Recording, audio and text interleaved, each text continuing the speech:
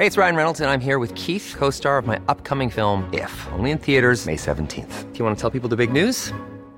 All right, I'll do it. Sign up now and you'll get unlimited for $15 a month and 6 months of Paramount Plus Essential Plan on us. MintMobile.com/switch. Upfront payment of $45 equivalent to $15 per month. Unlimited over 40 gigabytes per month. Face lower speeds. Videos at 480p. Active Mint customers by 531.24 get 6 months of Paramount Plus Essential Plan. Auto renews after 6 months. Offer ends May 31st, 2024. Separate Paramount Plus registration required. Terms and conditions apply if rated PG. Millions of people have lost weight with personalized plans from Noom. Like Evan, who can't stand salads and still lost 50 pounds. Salads generally for most people are the easy button, right? For me, that wasn't an option. I never really was a salad guy. That's just not who I am. But Noom worked for me. Get your personalized plan today at Noom.com. Real Noom user compensated to provide their story. In 4 weeks, the typical Noom user can expect to lose 1 to 2 pounds per week. Individual results may vary. There's never been a faster or easier way to start your weight loss journey than with PlushCare.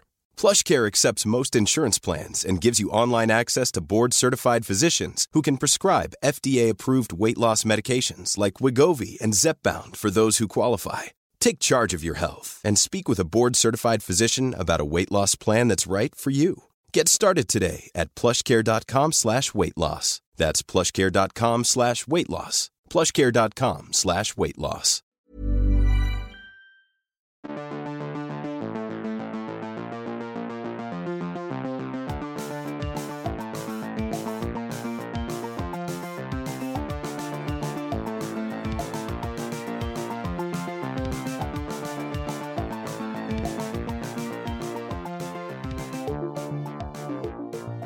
Hello and welcome to another episode of That's What People Do. You are joined by me, Ryan McGowan, and as always, James Kay. How are you, buddy? I'm very well, thank you, Ryan. How are you? I am very good, and I feel like I've just asked you. We've had to record this intro twice, dear listener, because my laptop is not cooperating today. So let's just cover briefly what we were talking about last time. James, you're going away for the summer? Yes, I am. 3 weeks in Scotland. Going to be fun. I feel like I'm rushing this now. You know what? You deserve the full... This is your first time, listener. It's my second time. It's my first time, so I'm going to make it nice for you. Yeah. I'm going to travelling around Scotland for 3 weeks with a good friend, which means I won't be able to record, unfortunately. So what we are doing is we're having a very busy week next week where we're going to just pump out some episodes to schedule... What was the word you used? Bi-weekly? Yeah, bi-weekly. Yeah, and then they'll come out throughout August for you, even though I'm away. So that's exciting for you. You can hear my voice even though I'm potentially drowning or being killed by a moose. Does Scotland have moose or is it elk? I believe they have like or deer. Big old deer. Yeah. Either way, there's a potential of death. So if this is the last time you hear my voice... So while James will be traipsing across the Scottish Highlands with his elven cloak wrapped round his neck, you'll be listening to us as if nothing's changed. That's exciting, isn't it? Yeah. A quick mention about our distributor. It's a bit of homework here for you guys, or for us to mention to you. We have changed distributor relatively recently. We were with one company and we're now with another. The reason for this change is simply because we are 2 years old now and we, can't do this as a hobby forever, so we need to try and make some form of income. And the current distributor we've now gone to allows for ad placements, which you may see at the beginning and at the end of your episodes. That is purely for us to try and make a wee bit of money on the side, because we like doing what we do. However, we do have full-time jobs, we do have universities to go to at some point this year, and we would like to continue doing it. And we feel this is the best and only way to do it, other than our merch store, which you can find on www.twpd.store, where we have unique and official merchandise for That's What People Do, created by yours truly and Mr. James Kay, and they look fucking sick, so why don't you go pick one up? Yeah, you got told. What an endorsement that is. No, genuinely, they look really good. If you buy one, please take a picture and send it in to us. Tag us in your pictures if you've bought a shirt or whatnot. And we know you've bought shirts because a couple of people... Well, I see the analytics. I know you're buying it. And I think it's amazing that you're doing so. I'm wearing one right now. So why don't you put yours on? I like the idea of people wearing our clothes. Our clothes? I mean, the clothes that we made, not my clothes. Yeah, just you giving them your clothes. Yeah, I mean, if people will buy them, you can have them. Yeah, to be fair. Yeah. In fact, All do you know, worn.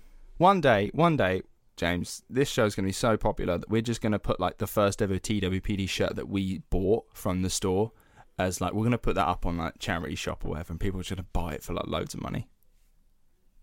Do you think we'll sign it as well? Yeah, we'll sign it. Wouldn't that be nice? It'll still smell like me.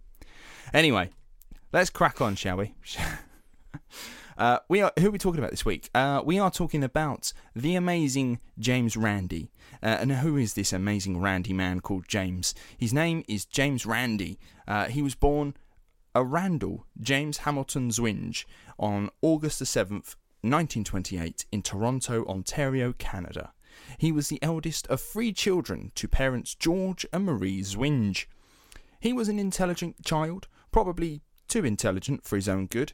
Whilst at Sunday school, he would routinely get himself in trouble by asking he used to ask for proof whenever his teacher would read from the Bible. He'd go like, how do we know that? And it's like, well, it's written in the Bible. And it's like, yeah, no, but where's the proof? And it's like, well, it's written in the Bible. What more proof do you want? He used to get in a lot of trouble for that. Oh, yeah. I mean, you said last week, didn't you, that this episode's going to be quite religion-based? I mean, so there's a religious aspect to this story. It's not heavily religious. James Randi just has rather heavy opinions on the case. Now, right. Obviously, the listeners might find this relatively interesting, right? But you guys all know my opinions on religion. I mean, I've not exactly hidden it from our listeners. But when growing up, what was it your parents thought you would be, James? Like, did they ever like prophesize what you would be when you grow up? I was supposed to be an academic, which is just hilarious because I'm not. Well, but you are going into journalism. Yeah, but I don't want to do all the written shit. I want to like talk to people. Yeah, fair. That's why we do a podcast. Well, my mum prophesied that I would be a vicar. What? And that's no word of a lie. So I was like James Randi. I used to just ask all the questions. I'd be sitting there going like, oh, why does God do this? Why does God do that? Who is God and what does he do? Why does he do this? And my mum used to like not know any of the answers, and she'd just go, oh God, he talks about God all the time. I really must be into this God thing. And then thought I would become a vicar growing up because I'm so into God. I keep talking about God, and little did she know that, you know, I would become almost a vehement atheist. Yeah, you went the other way. I went gone 2 ways. Yeah, I went completely the other way. Yeah, but my mum thought I'd be an atheist growing up. But yeah, sort of linking to the story of Randi getting in trouble during his Sunday school classes, I actually got suspended from my religious education class in year 9 at school. For 2 weeks I was not allowed to attend my religious education class by my teacher, who banned me from the room. The reason why? We were learning about the virgin birth, and I had a theory. That she had an affair and lied about it? No, not so much. Obviously, we're learning about it. We all know the story. An angel called Gabriel met up with Mary and was like, yo, you're going to have a kid. That kid's going to be the son of God, and it's going to be an all-powerful little being. And she was like, okay, cool. And then went back to Joseph and was like, oh my God, look what happened. And he was totally cool with it, apparently. I asked the theory. I said to my teacher, her name was Miss Rainey, vehement Catholic. She proper believed in this stuff, which is why she shouldn't be teaching RE. I said, was there such thing as like alcohol back then, like a beer? And she was like, yeah, there would have been some sort of like, yeah, meads or whatever it was. There would be some sort of alcohol back then. I was like, okay. Was there any kind of like drugs or stuff like that?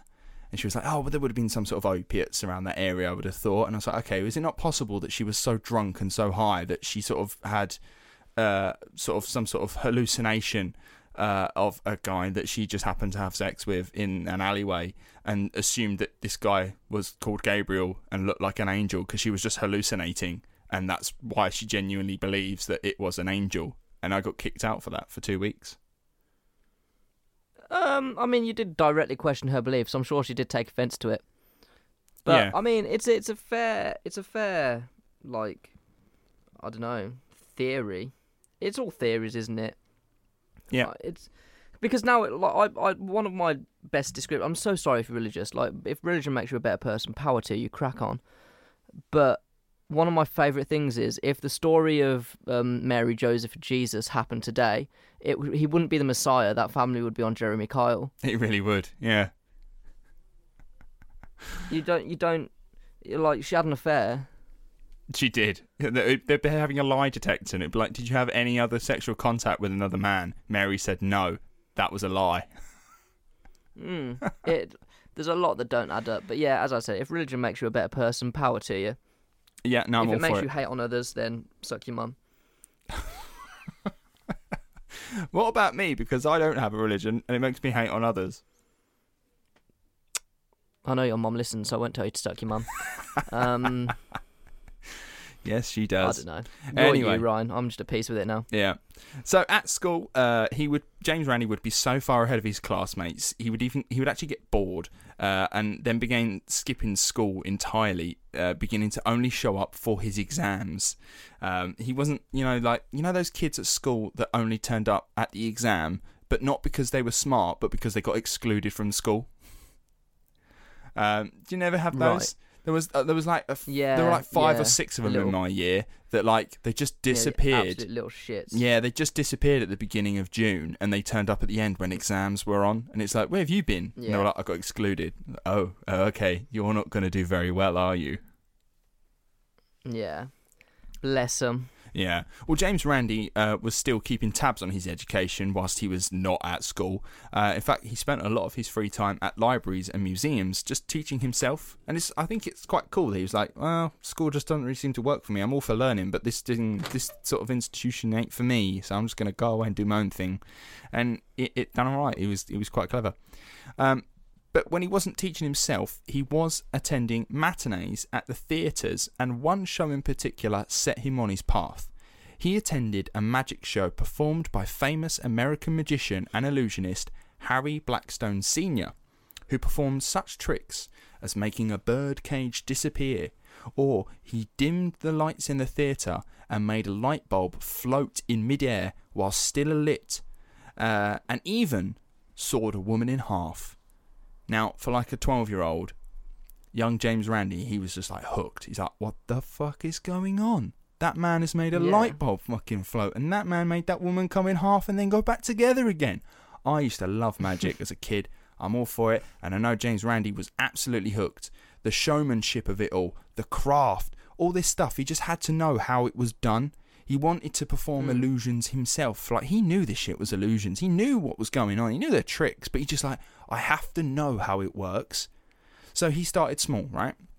He taught himself like basic party tricks, all that sort of stuff.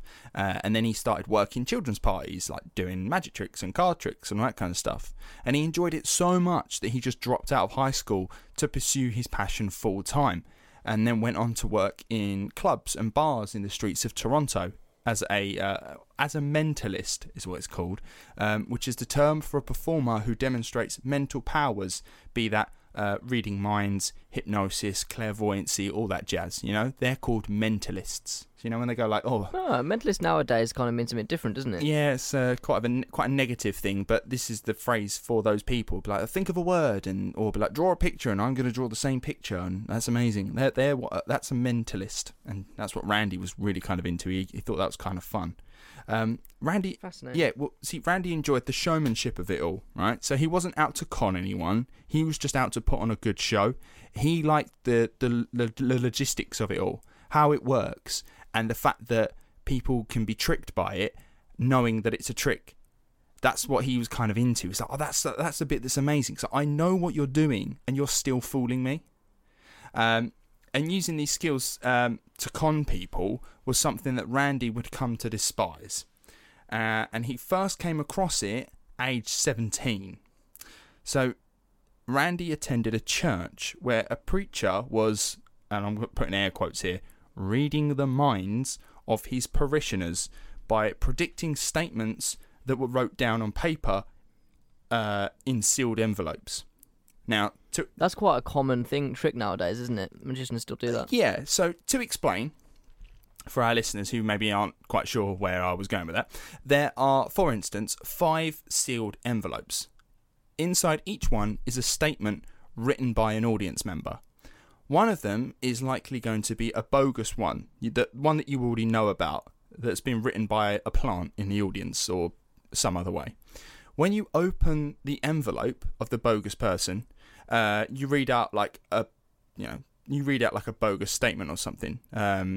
So, like, say for instance, you open envelope 1, you read it. It actually says like, "Say hello to my granddad Ralph," but you say, "Oh, this one says, I like beans," and then your plant in the audience will go, "Oh, that was me. I wrote that." And you go, "Brilliant, fantastic," and then you put the envelope down. Then you pick up the next envelope, you open it up, and you say hello to my granddad Ralph, whilst reading what the one in the envelope says now. So you're one ahead. Does that make sense? Yeah. Oh, there was God, this is gonna piss me off. There was a magic trick I did at school, where it was like a similar sort of thing. Like, you gave people options, and the way you wrote things down meant that you could never get it wrong. Yeah. Oh, that's gonna stress me out. It sounds similar. Yeah. Well, this is what the priest was doing, right? So he, pick up the envelope, read a bogus statement. Someone would claim that it's theirs. Whilst doing that, he'd actually read the first envelope, but because, he's just lied. And from then on, he could basically keep doing this trick, whether it's 5 envelopes or 500 envelopes. You can basically keep doing it because you're always one ahead. So long as you remembered the statement that you've just put down, you can keep going.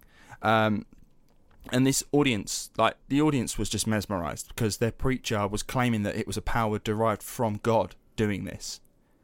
And Randy knew how it was being done. Of course he knows how it's being done. This is like some sort of trick he would do on stage. And he didn't like to see the parishioners being conned by someone of the cloth, right? Some church attendees were having emotional reactions to the image of their preacher having genuine God-given powers. And if you think about it, the preacher could so easily have taken it too far. Like, this guy could be accepting extra donations from his parishioners. Or worse, Randy's 17, World War II is wrapping up, and there's every possibility that the preacher could use bogus claims about fallen soldiers, saying, "Oh, I'm getting fucking Randall from somewhere. He said this, that, the other," and then some poor woman in the audience who's lost their son is going to be like, "Oh my God, that he's talking to my son." It's like, well, you're probably giving them something nice and making them feel better, but you are also conning them at the same time. And Randy was like, "Nah, this is not on. I don't like that. You're actually conning people, and I know how you're doing it." So Randy ran up on stage and called him out. He told the entire congregation what he was doing and how exactly he did it by doing it himself. But the reaction he got was not the one he expected. You see, the parishioners didn't suddenly realise they were being conned and then decide to rip the preacher's limbs off. Instead, they booed Randy, and the preacher's wife called the police, and he was arrested for it. Right. How mad's that? I mean, I don't think it's... you can't arrest someone for that, surely. I don't know, he was being... I imagine the scenes would have just been some 17-year-old absolutely irate running up to the front by the altar going, "He's a fraud, look what he's doing, and I know how he's doing it." And they're going, "Oh, get out of here, get out of here." I mean, as a man who works, if you don't know what I do for work, I basically get dressed up all day. At the minute, today I dressed up as a Georgian dandy and just wandered around a medieval castle. Sometimes I'm dressed up as a knight.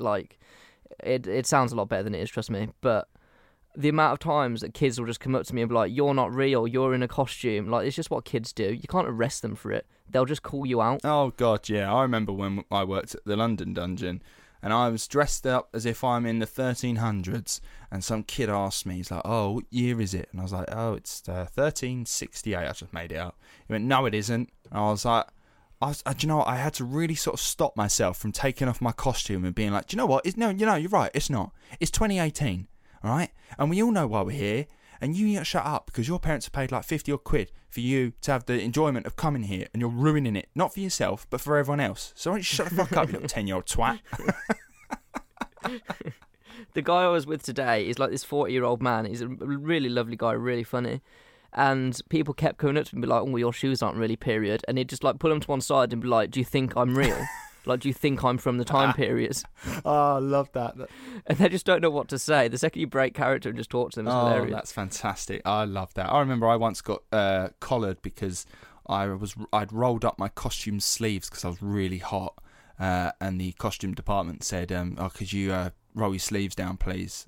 Because that's not period. And I was like, you telling me no one ever rolled their sleeves up in history before, like, the last 100 years? Sod off, I'm hot. It's probably because in the history books there's no chapter on rolling up the sleeves. Yeah, or in any picture. 100% they rolled up the sleeves. 100% they rolled every up the picture sleeves. that, let's be honest, is fucking hand-drawn. They've decided to draw the sleeves down. And it's like, right, okay. Anyway. Oh, that's funny. That makes no sense. So what Randy learned that day, which is rather similar to some of the people that we've come across, was that, like those people that had come to see Randy's shows, people want to be tricked, right? They want to believe. Now, I'm a logical person, right? I'm not interested in the trick so much as I'm interested in how exactly it's done. So, like, whenever I've been to see a magician show or anything, I'm, like, trying to figure out how they do it. Whereas there are people sat next to me that are just, like, fingers in their ears screaming la, la, la because I'm trying to explain how it's done. And I'm so black and white with how I view the world. And some people just, like, they want to be in the fantasy of it all. Some people don't want to know. It's like, have you ever seen the film The Prestige? No, I haven't. That's the Christian Bale film. Really good film. Yeah. Christian Bale, Hugh Jackman, directed by Christopher Nolan, about magic. It's a fantastic film. And one of the lines in that is that people are only, I'll paraphrase, people are only interested in magicians when they don't know how to do it. The second you tell them how to do it, they don't give a fuck about you anymore. Oh, that's really clever. Yeah, that's really good. Yeah. I like that. No, but that's me. I'm more interested in how it's done. I think that's more fascinating than the fact, because I know I'm being tricked. I just want to know how you're doing it. Like, I think, like, I'm there, like, I'm trying to work it out whilst I'm watching it, but I won't go away and, like, research it, because I do kind of like the mystery. If I can work it out on the spot, you're probably a shit magician, but yeah, probably. I won't go away and be like, how did they do that? Because I'm not a magician. I don't want to learn it. I'll just live in the fantasy for a little bit. Yeah.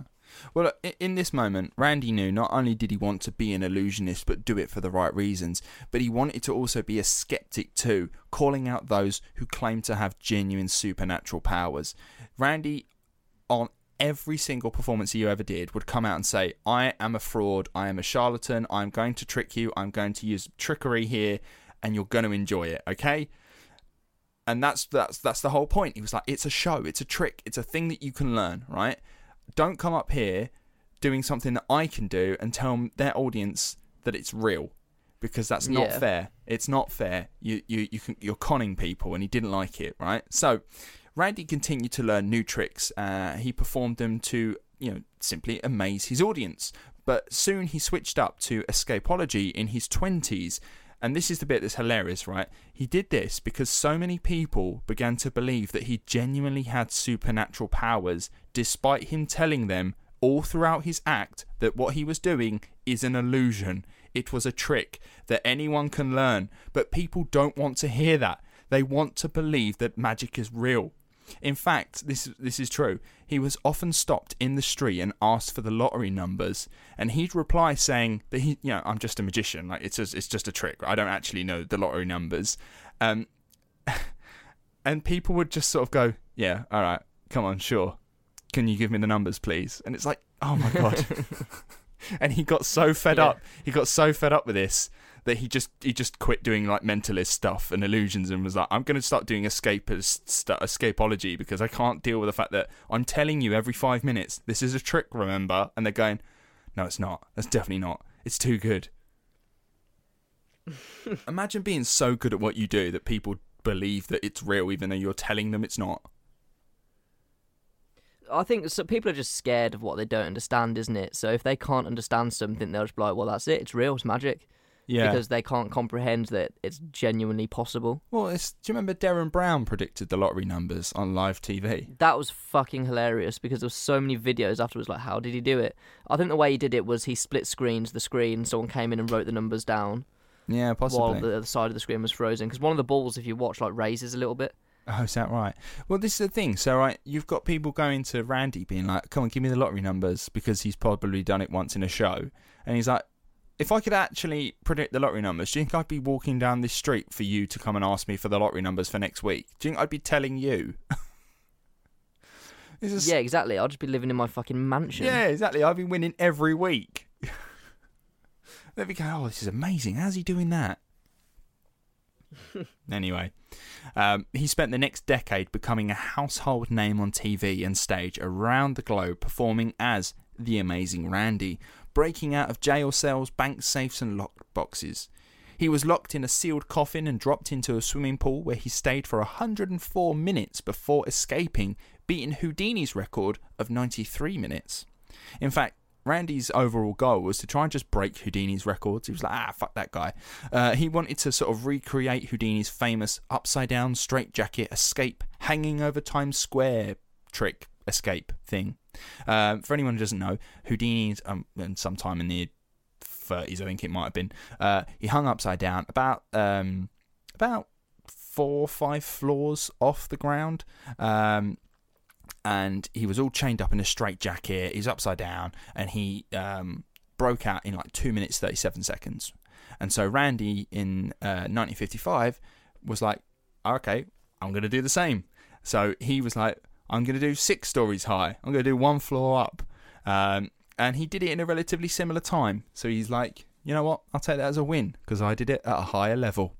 And obviously Houdini's dead now, so he can't do any better. Yeah, punched in the stomach, isn't he? He'll be a great episode one day. Oh yeah, probably. Yeah, we'll definitely. No, in fact, we'll definitely do Houdini.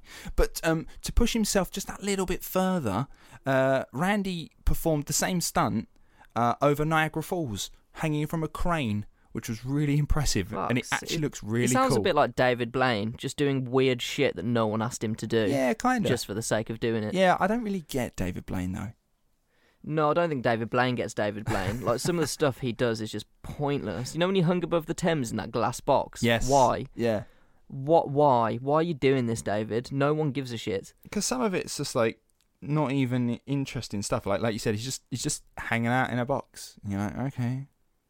Yeah. Well, then you get people like Dynamo. Dynamo's a magician I respect, because he'll turn up, he'll do something real quick, and then he just vanishes. And you're like, wow, that was cool. Yeah, big fan of Dynamo. He doesn't dick around and linger too long. Big fan of Dynamo, hanging off the side of a bus, walking on water. Love it. That one where he walks on water is incredible. It's very good. People are like, oh, it's a Perspex glass box, like someone just under his feet. And it's like, yeah, no, but then the bloke goes past in a kayak. Yeah, I honestly, I can't get my head around how he did that. Always clever in it. Anyway, yeah. Randi was so popular, he was even brought on to Alice Cooper's $1 Billion Babies tour in the mid-70s. Do you know Alice Cooper? Yeah, lead singer of Alice Cooper. Is that the band? Yeah, Alice Cooper's band was called Alice Cooper. I think it only lasted like 2 or 3 years or whatever, and then he went solo. Oh really? Oh right, okay, I get mine. But rock stars mixed up. In the mid-70s, their album $1 Billion Babies toured. And they were all like, the band was all about putting on like shock rock shows for the audience. And it always climaxed with Alice Cooper being decapitated by a guillotine. And as you did. It looks so cool. I've watched videos of it. It looks so real. Like, you see Alice Cooper just sort of, he bends over, puts his head in like the stock, and then his head just gets cut off. And you're like, what the fuck? Like, what? This is on stage. This is live. And it turns out the executioner is James Randi. And in fact, he helped design the guillotine that was used to cut off the head of Alice Cooper on his live shows. That's how popular he was. He was like getting fucking rock star bands going on tours with him and everything, doing all this magic and illusions. He's a big name. Yeah. So this, like, really cool. Yeah, this guy knows how to put on a show, right? He is a showman. He's the greatest showman. But yeah, he was very popular with the media and celebrities, especially one Johnny Carson. Have you ever heard of Johnny Carson? No. Neither have I. I think he's like, because he's an old American talk show host. I suppose it's like our Parkinson. Right, okay, yeah, I get you. So, The Tonight Show with Johnny Carson was a late-night talk show, and the host, Johnny Carson, was in his younger days a keen magician himself, and like Randi, was a skeptic of those who claimed to have supernatural powers, especially one man that he was soon to be interviewing, a man from Tel Aviv, Uri Geller. Why do I recognise that name? Because he's very, very popular in the UK. Like, he's a big name over here. We all know him. Right, okay. So I'm not sure what. Uri Geller is an Israeli with self-proclaimed telekinetic powers who boldly claims that he can bend spoons and other metal objects with just his mind. Starting to ring a bell? I think so. I think if I went on YouTube and looked it up, it might. Oh yeah, grab your phone and have a quick Google whilst I'm just carrying on. So, how do I spell it, please? Uri Geller. Oh yeah, there he is. Oh yeah, I recognise him. I'm familiar with him. Yeah. So Uri was picking up quite a bit of interest in his home country of Israel and was heading to America to sell out theatres with his amazing supernatural powers when he was asked to appear on the popular Tonight Show with Johnny Carson in 1973. With his previous history of magic, Carson was keen to see Uri Geller in action, but being a man of science, he was naturally sceptical, and having a friend like James Randi, who knew every trick in the book, he wanted advice on how to put Uri Geller through his paces and have a fair, controlled test. Randi's answer was simple. Don't let Uri bring his own props. Have your own props department bring in the equipment, he asks, and see if he can do it. It's that simple. Just don't let him have his own stuff. What followed is 20 agonisingly painful minutes of TV. Now, I've watched it all so that you don't have to, but I highly recommend you watch Uri Geller's appearance on The Tonight Show with Johnny Carson, because, honestly, your skin just fucking retracts. It's you feel like a slug that's been given salt bath. You just, honestly, it's painful watching it, right? On the set is a variety of objects that Uri often uses, such as pocket watches, spoons. There's little aluminium cases that you would have put camera film in back in the day. And in the interview, Carson asked Geller if he would like to try anything for the audience. He's like, this is what you're famous for. This is what you do. Would you like to attempt anything on this table here? But Geller starts making his excuses right off the bat. He says, quote, "Oh, it takes a long time. It doesn't always work. Or I feel a bit pressured right now." All the while, Carson is doing his best to be patient with Geller. So there's there's 7 mini cases on the table. Like I said, they're like film cases. They used to be we used to have them as plastic, but these are little metal ones. One of these little cases has water in it, and Geller has to try and guess which one it is. And apparently this is something that he can do. He's demonstrated it before, and all he does is sort of just waves his hand over all of the cases, and he's like, this one. Or he eliminates them as he goes, right? He's like, this one hasn't got water in it, take it away. This one hasn't got water in it, take it away. What's left is the one that has water in it, right? So Geller, as he supposedly does on his shows, spends the next 5 minutes waving his hand over the cases, and as he goes, tries to eliminate them. However, he only gets through about 2 of them before giving up and saying that he isn't feeling very strong, and with the conditions it doesn't always happen, being all the lights, the studio setup, the audience, all this sort of stuff, right? And he says that given enough time it would happen, but he's hinting that it could sort of take hours. He's like, oh no, this sounds like a bloke who's nervous during sex. He's like, oh, give it time, it works, I promise it works. I'm just not feeling it today. It's fine. He's like, oh, this process, and bear in mind, it takes him nearly 10 minutes just to pick 2 of these out of the 7 that are left. He's like, oh, this thing can take forever. This can take ages. But he's like, given enough time, I can do it. And he's hinting at this is going to take longer than your show, so why don't we just kind of move on? Thinking that Carson will go, okay, well, no, let's try something else. But Carson's like, no, we'll wait. It's fine. Oh yeah, you could just imagine him the second he said that. He's like, yeah, fuck. right. And there's 2 other guests on the show just sort of watching as well, and it's like, oh my god, you're on live TV. It's mad. So instead, Carson's like, okay, well, I don't want to pressure you. We're here to try and do a fair test and whatnot, and you say you can do what you do, and I believe you. I just would like to give you the right opportunity to do it. So we'll go to an ad break. So they have many, many ad breaks and many, many attempts. And Geller tries something different in the end. He's like, no, I'm just not feeling strong today. Maybe we'll try something different. So he picks up the spoon, which he's most famous for. And he tries the spoon bending trick, where he places a spoon in the hand of another guest and with his mind only tries to bend it. And would you imagine it doesn't happen? Now, there is a slight bend in the spoon, which everyone on the stage acknowledges, but we don't know if it was there before. And again, Geller says he's not feeling very strong and claims that the small bend in the spoon is a victory. And the whole thing is just painfully awkward. And you can just see the panic oozing from his skin. It's not a very nice watch. But you know what the annoying thing is? This didn't kill his career. The fact that, James, you know of him means that it didn't kill his career. You'd think that humiliating yourself on live TV to all of America, one of the most popular talk shows in America, would spell disaster. But it actually had the opposite effect.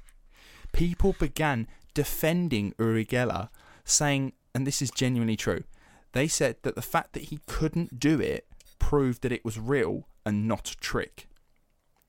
They would say that the idea was this: if it was a trick, he would be able to do it every time, all the time. And the fact that he can't do it proves that it must be real because he's done it before. You can get away with anything nowadays, can't you? Yeah. People will always defend you. I don't know what to say. Well, I know. People actually be dumb is what I'm going to say. I'm going to say this as well. One, the people defending just have to take Geller's word for it that he can do the things that he did. Or there are people that have actually been to see his show and believe that. And so, you know, when they watch him on live TV as well and they see he can't do it, they're like, well, I've seen him do it, so he clearly can do it. Or two, to say, quote, if it's a trick, he would be able to do it again and again. That's exactly the point. He isn't claiming it to be a trick. He's telling you it's real, but it's not. It's a trick, and it's a trick that he can only do because he has his own props to do it. He didn't have them in the live show, so he couldn't do the trick. People believe what they want to believe regardless of what they're being shown. That's the whole gig here, and that's kind of what James Randi was always about. He was like, people believe what they want to believe. Like, I'm telling you all the time this is a trick, but you can believe what you want to believe. In fact, go on. Have you got anything to reply to that? Because it's mad, isn't it? It's just a fraud, but I think there's always a saying in life, isn't there? Do anything with enough confidence and people will just believe you.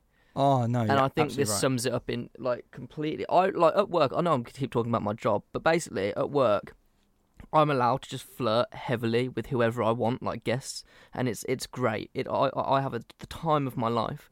And I've realised that me as, James, trying to flirt is very awkward, doesn't really get anywhere because I don't know what I'm doing.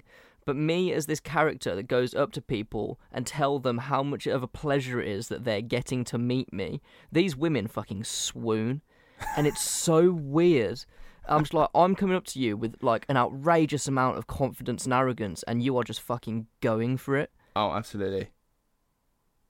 It's bizarre. People love confidence no matter how fucking batshit crazy it is. No, I totally agree with you. I had exactly the same thing when I worked at the dungeon. Once I was in the costume, once I was in the makeup, I was a completely different person that, I could play and I could talk your ear off and just have all this confidence. And then once I'm out of character, I'm out of costume, out of makeup. It's two completely different people. It is mad, isn't it? As long as you go in with enough confidence, you can play a character and it just takes over. Yeah, it's strange. Yeah. Now, I want to kind of just stay on this bit for a little while. Randi, when performing Geller's spoon-bending trick to other people to prove, one, how easy it is to do, and two, that it's not magic or supernatural powers, was called a fraud by an audience member. So he bent the spoon, and then one guy was like, "You're a fraud." And he was like, and this is a quote, "Yes, indeed, I'm a trickster. I'm a cheat. I'm a charlatan. That's what I do for a living. Everything I've done here was by trickery." To which the heckler then replied, quote, "That's not what I mean. You're a fraud because you're pretending to do these things through trickery, but you're actually using psychic powers and misleading us by not admitting it." Right. Randy's literally telling the audience this is all fake, and they're not having any of it. In fact, one guy who was a US senator said, quote, "I think Randy may be a psychic and doesn't realise it." Someone in the US fucking government just being absolutely mental. Yeah. Shock. I just can't get it. I don't get it. Anyway. Selling a little or a lot? Shopify helps you do your thing however you cha-ching. Shopify is the global commerce platform that helps you sell at every stage of your business. From the launch your online shop stage to the first real-life store stage, all the way to the did we just hit a million orders stage. Shopify is there to help you grow. Shopify helps you turn browsers into buyers with the internet's best converting checkout. 36% better on average compared to other leading commerce platforms. Because businesses that grow, grow with Shopify. Get a $1 per month trial period at shopify.com/work. Shopify.com/work. There's never been a faster or easier way to start your weight loss journey than with PlushCare. PlushCare accepts most insurance plans and gives you online access to board-certified physicians who can prescribe FDA-approved weight loss medications like Wegovy and Zepbound for those who qualify. Take charge of your health and speak with a board-certified physician about a weight loss plan that's right for you. Get started today at plushcare.com/weight-loss. That's plushcare.com/weight-loss. plushcare.com/weight-loss. Now, if I could describe the relationship between James Randi and Uri Geller, I would say it was like Batman and the Joker. They absolutely hate each other, but have this symbiotic existence whereby if one was to vanish, the other would quite possibly grow bored. They need one another in a bizarre way. And oh yeah, it's like the Roadrunner and the Coyote. Oh yeah, Randy's always calling out Uri Geller, and Uri Geller's just being like, "Oh no, fuck you," trying to sue him, and it's like they just do this in perpetuity, right? Yeah. In fact, Randy's attempts to publicly show up Uri Geller had the opposite effect, right? So Geller was booked left, right and centre for TV talk shows and theatres across the world. And this is not how it's supposed to go down. Randy even wrote a book on the guy, basically detailing every trick that Uri Geller does, which is about 4, and explaining how they work and how you can do them, how you can do them too. And even the book didn't work in breaking Geller's career. In fact, Geller became more famous because of it. And this seriously pissed off Randy to the point that he created a group specifically designed to call out bullshit claimants like Uri Geller. Now, in 1976, James Randi, along with some other famous names such as Carl Sagan and Isaac Asimov, created the Committee for Scientific Investigation of Claims of the Paranormal, or PSYCOP, as we will call it from now on. Its sole purpose was to call bullshit on people saying they had supernatural powers. In fact, you could have called it the Committee of Bullshit Claims. In fact, have you ever watched An Idiot Abroad? Yeah, love it. Remember when Carl Pilkington was like, if you could have a superpower, what would it be? He was like, I'd be Bullshit Man. Oh yeah, just calling that, yeah. That's a fantastic meme. That's what this basically committee is that James Randi made. He was like, no, that's bullshit. I'm calling it out. Now, that'd be a fun WhatsApp chat. It would, wouldn't it? Now, I haven't said debunk at all, and that is for good reason. Randi himself didn't like the term because he thought it implied that you were going in with your mind already made up. He preferred to say, I don't know. Let's find out with some tests. I suppose you could call him agnostic. When it comes to trickery and magic and superpowers and all that kind of stuff, right? He was like, okay, prove to me that you can do it. That's all I want to know. Now, as part of PSYCOP, Randi became the touring ambassador for the group. He would go all over the world listening to claims made by people and tested them out. One of the first people to fall to Randi and PSYCOP was a man called Jacques Beneviste. He was a French immunologist who had managed to get himself published in a well-to-do scientific paper called Nature. His subject was the memory of water. The theory here was that if you took a medicine and diluted it into water and kept diluting it till the medicine was no longer present in the water would still work the same as if the medicine was there, claiming that the water actually has memory and can recall things that have been in it. How mad does that sound? I'm sure that's a film, or is that The Shape of Water? The Shape of Water, I think it is. I'm sure there's a film of The Memory of Water as well. I don't know. But to most of us, we would call this today homeopathy. I don't... Define it, please. Have you not heard of homeopathy? I have, but I'd like you to define it before I make a fool of myself. Okay, well, I will be blunt here, okay? Homeopathy is, to be blunt, fucking useless. As Randy puts it, it's like putting a single aspirin in the middle of Lake Tahoe, stirring it and waiting for 2 years before taking a glass of it to cure your headache. It's fucking useless. Homeopathy is just a fake drug. It's a placebo. Right, okay, I'm with you. Yeah? So I knew one guy who had some mental health issues, which is, that's fine. I was on genuine antidepressants to handle my mental health issues. This guy was taking throat drops. And when I asked him about the throat drops, because he was like, oh, you shouldn't be on these antidepressants, they're not good for you. I was like, okay, well, what do you take? He's like, oh, I've got these throat drops. And then that's where I learnt about homeopathy, that he used a homeopathic medicine. I was like, oh, okay. It's a load of shit. But this is the thing. It helped him because he thought it worked. That's fascinating, isn't it? Yeah, the placebo effect is genuinely real. That is fascinating. Placebos are crazy. Yeah. There's a lot to be said for them. Well, homeopathy... It's like a lot of illnesses, obviously this doesn't apply to mental health issues because, like, fucking hell, if someone says you've got mind over matter when you're depressed or anxious, you're trying to kill them. Yeah. But a lot of, even like me, I can talk myself into having a cold. Oh, God, yeah. And then I'll feel all of the symptoms, even though they're not there, I've just convinced myself that they are. Well, it's mad that a man can actually have period symptoms if when living with their partner, if they're overly empathetic as a person, they can experience phantom symptoms that their partner is feeling whilst they're having their periods, at the end of the month. God. Yeah, how mad's that? I reckon that is a fucking hilarious conversation when any man tries to tell his girlfriend that he is also experiencing those stomach symptoms. Cramps. Just a word to the wise blokes: don't say that sentence ever. Can you imagine?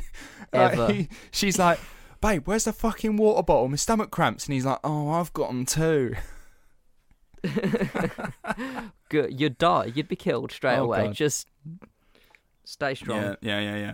Well, it's true that men can also get it during pregnancies as well. When their partners are pregnant, they can experience phantom symptoms, so as well as their partners. But yeah, so that's fair. Whatever you're experiencing, it's best not to talk about. Yeah, but the mind is crazy, and homeopathy is also a fake drug.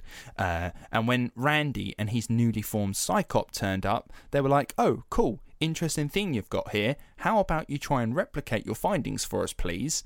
And when Benavista couldn't do it, he got discredited. So his whole thing was like, I've got a particular medicine, we've diluted it with water, and we've diluted it to the point where there's now no longer medicine in the water, but the water's got memory. It knows that it had this medicine in it, and it acts just the same as if it had it in it. And you're like, well, that's fantastic. That would be really clever and really useful for like the medicine world. Prove to us again that you did this. And he's like, I can't do it. Ah, okay. We have a problem here then, don't we? Now, Randy was never sure on how these people did what they did, in terms of like Uri Geller and magician, like fake people. He wasn't necessarily sure how they did what they did, but what he did was he just figured out his own way of doing it to show that it could be done through trickery. For Uri Geller, as an example, with his spoon-bending abilities, Randy figured out how to do it pretty quickly himself and said that Geller used tricks that, quote, used to be on the back of cereal boxes. And in fact, Geller tried to sue Randy for defamation, being like, how dare you, like, this is genuine psychic power, and you're saying that anyone could learn it off the back of a cereal box. And then Geller's case got thrown out of court when Randy provided a cereal box that showed how to bend spoons on the back of it. And I think it's such a... Bending spoon... Yeah. Oh, I've seen this trick before as well. Yeah. I can see the trick in my head. Yeah, he's just grabbing, like the actual useful part of the spoon, and he's grabbing just underneath that bit, the little metal shaft, and he's sort of wiggling it and bending it, and then it just fucking breaks or bends. And it's like, you've got your hands all over it. I don't know how anyone could say you're doing this by magic. It's just physics. Yeah, exactly. Well, Randy, like I said, figured it out really quickly and was like, "Yeah, this is dumb." Now, another fraud was James Heydrich, a man from South Carolina who in the 70s claimed to have been trained by a Chinese master in the art of telekinesis. Now, whilst I'm talking, James, I want you to search the name James Heydrich. That's Hydrick.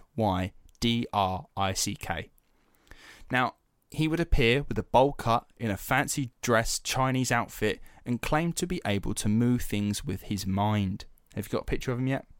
Yeah, he's got one hell of a bowl cut. Yeah, exactly. It's almost bordering on like racist. Yeah. Oh, yeah, okay. That wouldn't be acceptable nowadays. Yeah, see, he was like, I was taught by a Chinese master and this was the outfit he gave me. I've just got to a point of his life. I don't know if you're going to bring this up, though, so I'll leave that. I'm definitely going to bring this up yeah. Fair enough. Both Heydrich and Randy appeared on the show That's My Line, where Heydrich demonstrated his powers by moving a pencil and then moving the pages of a telephone directory without touching it. Ooh. Then Randy shows up and he demonstrates with ease how he moved the pencil. And it's so stupid, right? He's like, okay, well, first of all, let's take the pencil trick that you've done here. You've moved the pencil so far over the edge of the table where, like, it's basically tilting and, like, precariously balancing on the edge, almost like the bus at the end of Italian Job, right? That's a pencil on the end of this table. And he was like, if I blow on it just a little bit, it will fall. And he does it. And he's like, that's exactly how you've done it. And then the guy doesn't even say anything. He's just like, oh, okay. Then he moves over to the telephone directory trick where he's like, oh, you've managed to move these pages without touching it. Fantastic. Brilliant. Let's take a look at how you did that as well. So what he does is he places about a ton of styrofoam balls all around the book on the table because he suspects that what Heydrich's actually doing is quite cleverly and deceptively blowing the pages. And he's like, listen, I believe you. You're telling me you've got psychic powers. Do it, but do it under these conditions. All these styrofoam balls are going to be all around the paper. So if you are blowing, we'll see it. So he's like, would you like to go ahead? And he's like, okay, yeah, because you can't back out on live TV. You've just got to go for it, right? So he's like, okay, sure, let's try it. And he asks Heydrich to perform the trick, and he bends over and he's looking at the pages. He's hovering his hands over it, and he can't seem to do it. He's like, oh, God, sorry. The styrofoam balls are actually causing a static, and it's interfering with my abilities with the lights and everything. It's like you literally just demonstrated how you did the trick about 5 minutes ago before Randy came on stage. And now all of a sudden he can't do it. Yeah. Fraud. And so, yeah, he's a fraud, right? Lo and behold, he can't do it, right? So he got called out live on TV. It ruined his career. And Heydrich was later arrested for sexual molestation of 5 young boys. Yeah, I just got to that point. And to be fair, you look at him and you think, I can see it. Yep. In fact, he was actually on live TV on another interview, and then after he finished the interview, the police literally took him in the car. Oh, they should have done it on TV. Oh, it would have been great. Now, I mentioned earlier how you might describe Randy as an agnostic, and that was certainly true when it came to supernatural powers, but when it came to religion, oh boy, there isn't any better word than atheist. Like I said earlier, as a boy, Randy got into trouble at Sunday school for asking too many questions. Questions that always stuck with him. Questions kind of like Adam and Eve, right? They had 2 sons, one of which killed the other. And yet all of humanity supposedly came from this family. How did they do this without incest? And then he'd get kicked out of school. Yeah, I mean, fair. Yeah, it's mad, isn't it? It's like, okay, so you had 2 sons. Right, well, one killed the other one, but they can't procreate with each other anyway because they're guys. So the only other female was his mum. Okay. I mean, yeah. I mean, if you really want to get into the nitty-gritty of it, some sort of incest did happen along the line if that is how humanity was born. Totally did. But then also, like, I swear there was something like Adam and Eve, someone was born from like the rib of Eve or so, I don't know. So someone was born from the rib of... Adam actually has a first wife. I forget her name. It's so irritating. I literally knew it. Wait, so Eve wasn't even the first female? No. Well, my whole life's been a lie. Yeah, Adam actually had a wife before, and then she ended up like becoming a devil of sorts later on in the stories because they didn't like her, and so then they people actually believe this. Yeah, they then rewrote the story that the rib is what created Eve. Sakes. Yeah, if you, I mean, you can find it really quickly. You literally just Google like Adam's first wife, and it comes up like almost immediately. Lilith. That's it. Her name was Lilith. She appears as Adam's first wife, who was created at the same time and from the same clay as Adam.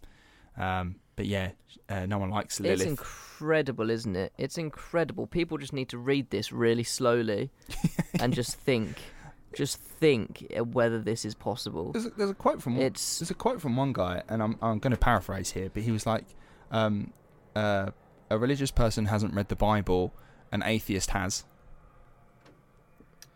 I mean, yeah, that's fair. There's a lot of questionable stuff in the Bible, isn't there? Yeah. I think you can take the meaning of the Bible, like the commandments, don't hurt thy neighbour, or whatever the fuck it is, and don't be a prick. Basically, is the entirety of the Bible.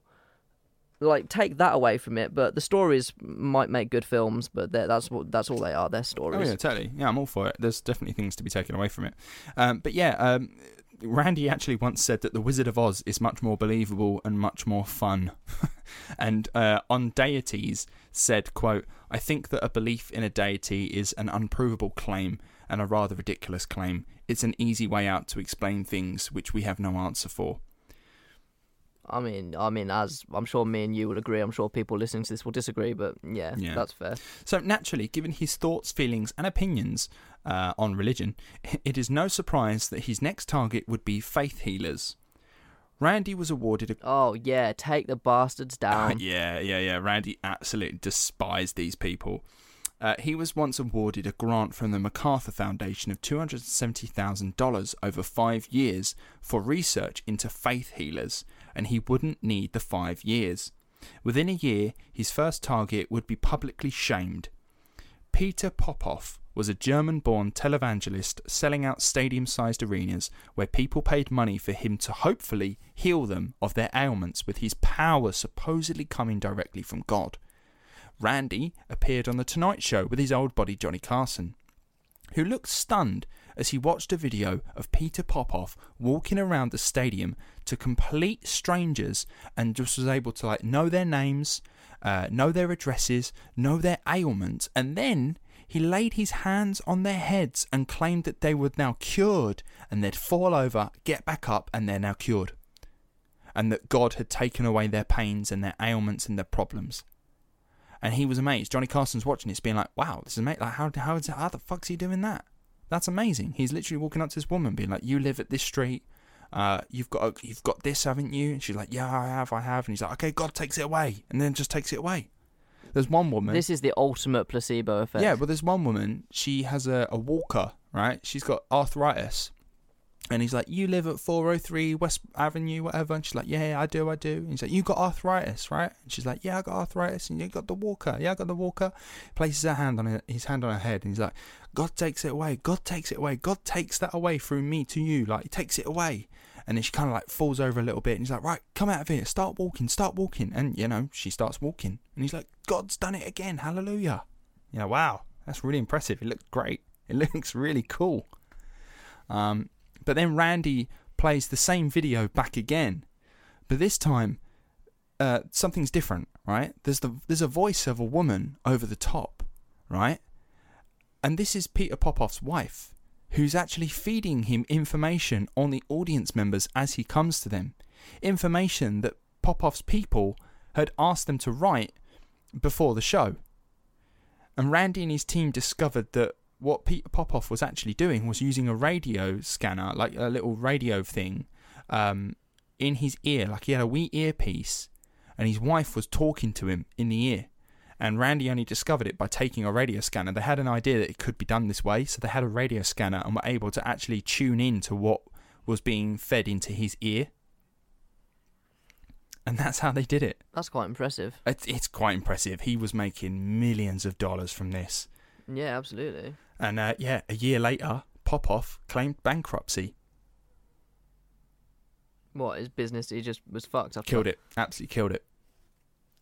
Yeah, no shit. No mugged doubt. him off on live Sure. TV. It's like, no, this guy's a fraud. I'll call him out. Randy's opinion on faith healers and those who claim to speak to the dead was never a nice one. He believed them to be dangerous people who prey on those wanting to believe so badly they'll part with vast sums of money. Speaking of those wishing to believe, James McDonnell, an engineer, created the McDonnell Laboratory for Psychical Research. The aim was to legitimize research into paranormal phenomena. However, McDonnell was a believer, someone who could easily be biased on their findings. So, Randi proposed efficient methodology on how to test certain things and what to look out for so as to not get conned. He was like, listen, if you're going to start offering money to people to, like, you know, try and find out if supernatural shit's real, you need to be aware that people are going to try and con you, and I'm going to give you the tools to spot the con. And yeah, his proposal was rejected. McDonnell was like, nah, fuck off, get out of here. So, in what is possibly a really childish move, Randi initiated Operation Alpha, and I think this is just brilliant. He sent 2 teenage magicians skilled in sleight of hand techniques and mentalist training to the laboratory, and the McDonnell Laboratory was stunned when the 2 boys were able to demonstrate amazing supernatural skills by just using sleight of hand. When you say sleight of hand, I just think of cards. Is that what we're looking at here? Kind of, but no. They were able to move things and bend stuff, and they were able to read people's minds, see things that like someone had drawn. Basically stuff that you'd see on stage. And these lads were doing it, like these 2 like teenagers that were like they're relatively talented young magicians, and this McDonnell Laboratory was like, oh my fucking god, we've hit the jackpot straight off the bat. Like, these guys have got supernatural powers, and we're doing all the tests in the world, and they were like outdoing everyone else that could claim they had supernatural powers. These guys were just fucking, these were superstars as far as these guys were concerned. Now, they were being completely and utterly fooled, of course. These guys were magicians. They knew exactly what they were doing. And Randi and the lads promised that if they were ever asked, they would come clean about the hoax. But they were never asked. In 4 years, they were doing this. They were tricking this psychical research place that had a load of fucking money behind it for 4 years. And just no one called them out. All because Randi at the beginning was like, you're going to get people try and con you. I want to tell you how to spot the con. And they were like, nah, fuck off. We can do it ourselves. He's like, all right, fine. I will send you a con. See if you can spot it. And they didn't. They didn't in 4 years. Eventually they came clean and revealed the deception to mixed reviews. Some criticised it and being like, oh, you're being a dick. But then some others were like, well, no, he's literally doing what he said he would do in the first place. He was trying to help you and you didn't want to do it, so he's just like helped you even more by making you look an idiot. Yeah. Now, along the same lines, Randi wanted to test how gullible the media was by creating his own spirit channeler called, it was a guy called Jose Alvarez. He's a young man that Randi knew, and he got him to play the part of a spirit channeler who is able to channel the spirit of a 2,000-year-old nicknamed Carlos. Now, this 2,000-year-old spirit was able to, like, I don't know, the media would just like train a camera on this guy, and he'd sit there in his like white outfit and just be like, oh, Carlos is talking, because this guy's Venezuelan, right? He's like, Carlos is talking to me, and then like just talking a load of shit as if he was being possessed. And the media's just like fucking lapped it up, right? Media channels were like all over it. They never questioned it. They never really sort of delved too deeply into it. They were just, being fantastical about it, being like, oh my god, this is amazing, this guy can talk to a 2,000-year-old called Carlos, which isn't weird at all. And when Randi and Jose revealed the hoax, media outlets, if you can imagine, were humiliated. So Randy's just like, stop being a twat, open your mind and start looking logically. That's all he wants. That's all Randi wants. He just wants you to use your bloody mind. Now, Randi was all the while still badgering Uri Geller, because that seems to be his favourite hobby on a Saturday. And Yuri was always throwing a lawsuit back at him. And because of this, Psychop wanted Randy to leave Geller alone, since he could potentially cost them a lot of money should Geller miraculously win a lawsuit. And because of this, Randy eventually took a back seat, eventually leaving the foundation that he co-founded. Randy would establish the James Randi Educational Foundation in 1996. The mission here was to continue investigating paranormal and supernatural claims, whilst also educating the public on skepticism and what to look out for as to not get conned by people looking to exploit you. But the best thing about the foundation was the $1 million prize fund. It was simple. Randy had a $1 million check for anybody who could demonstrate to him genuine supernatural powers. It was that easy. It's that easy. He was like, just come to my house. This is where I live. Demonstrate to me, under certain circumstances that we've both agreed upon, that you have got supernatural powers and I will give you $1 million. And to this day, the prize has never been claimed. Right, okay, so this is how we get the pod off the ground. We are going to go with our supernatural powers and claim this money. I'd like the idea of that. That's great. What would we do? We'll really figure it out. Maybe we'll make you levitate. Okay, so there's not going to be episodes for like the next month or so while we just figure out whether we're supernatural. Yeah, you're not actually going away to Scotland. We're just going hide away in a lodge to figure out how to do magic. Yeah, I'm going to go sit in a circle somewhere, like a satanic circle, just summon the devil and see what he can do for me. I'm going to summon Adam's first wife, Lilith. Oh yeah, just ask her how she's doing, bless her. Yeah, she's probably really annoyed that some other young hot girls just come in all of a sudden. Yeah, and become the main character of the story. You'd be fuming, wouldn't you? Randy always said in interviews how baffled he was that there's supposedly hundreds of thousands of people out there who claim to be psychics or claim to talk to the dead or have some sort of magical powers, and yet, when he looks out the window, no one stood there waiting to claim £1 million. $1 million. He's like, I literally have a check just sat here with your name on it.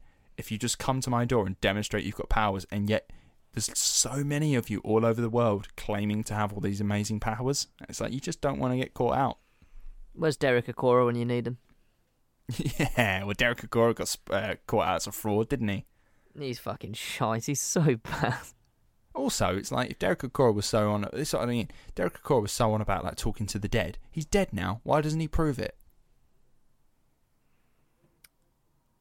That's actually a really good point. Like, come start talking to someone. Go piss off. What's her face? Yvette. Go piss off Yvette while she's at home trying to make fucking spaghetti or something. Be like, oh, you called me out on the show. Ooh. Yeah, I don't believe in mediums or anyone like that. I just mate, they're con men. But do I believe in ghosts? I don't know. I think life is more fun if you do. So yeah, probably. But I've never seen one. Nah, I mean, I've been ghost hunting, but it's one of those that the group that you're surrounded by heavily influences how you feel. Or this is the thing. There was because where I work is a medieval castle, so naturally ghost tours happen there all the time. And one of my friends went on one because he was like shadowing because he was going to start doing them. And he would be standing in the room and just listening to the medium be like, oh, this person's here, this person's... And because he knows the history, is like, who the fuck is that? You're just making shit up to scare this group. And when one person's scared, everyone else feels the fear.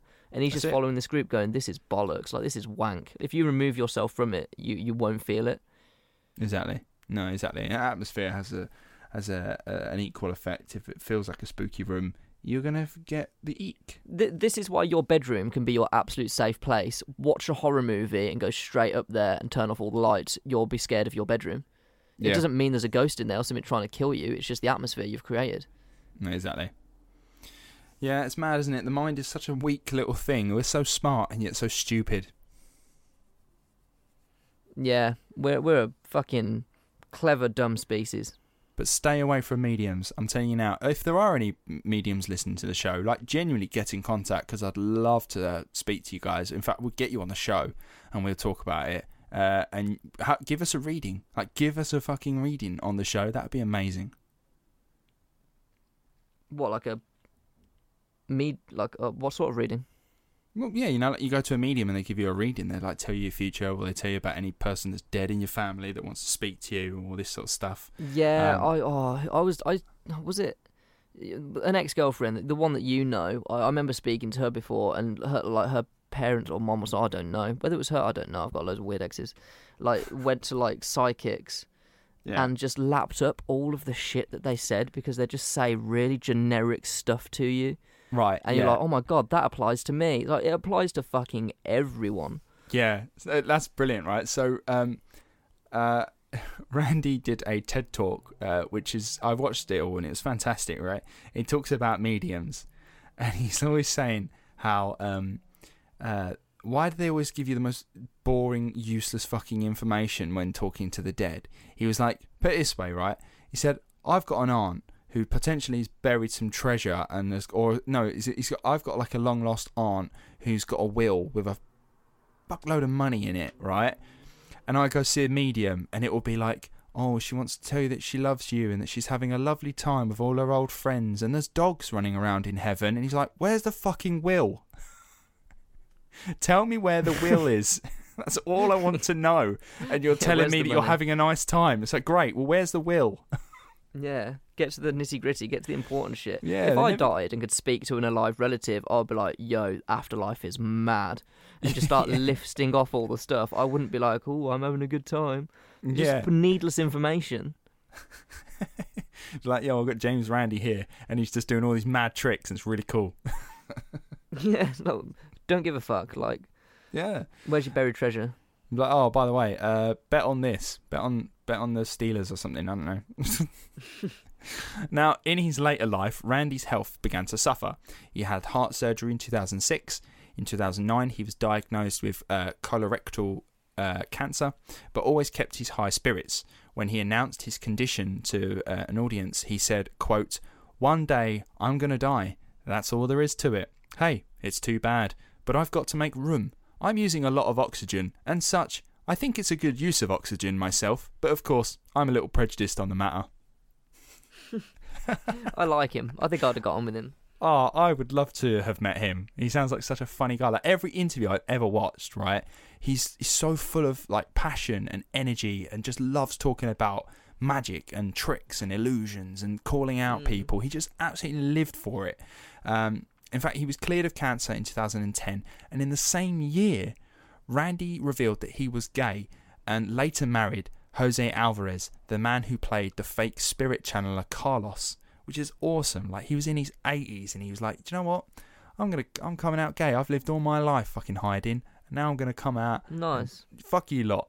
I'm having a good time. I'm going to enjoy the rest of my time. So Randy and Jose lived together for the rest of Randy's life when he passed away due to age-related causes on October 20th, 2020, aged 92. Good innings. Good innings, man. That's good. And he had a full life. Now, I will point out there is a lot about James Randi that I have not put in this episode, purely because this episode is nearly an hour and 10 minutes long, and we've not even scratched the surface of what Randi has done in his career. It's a full-on career.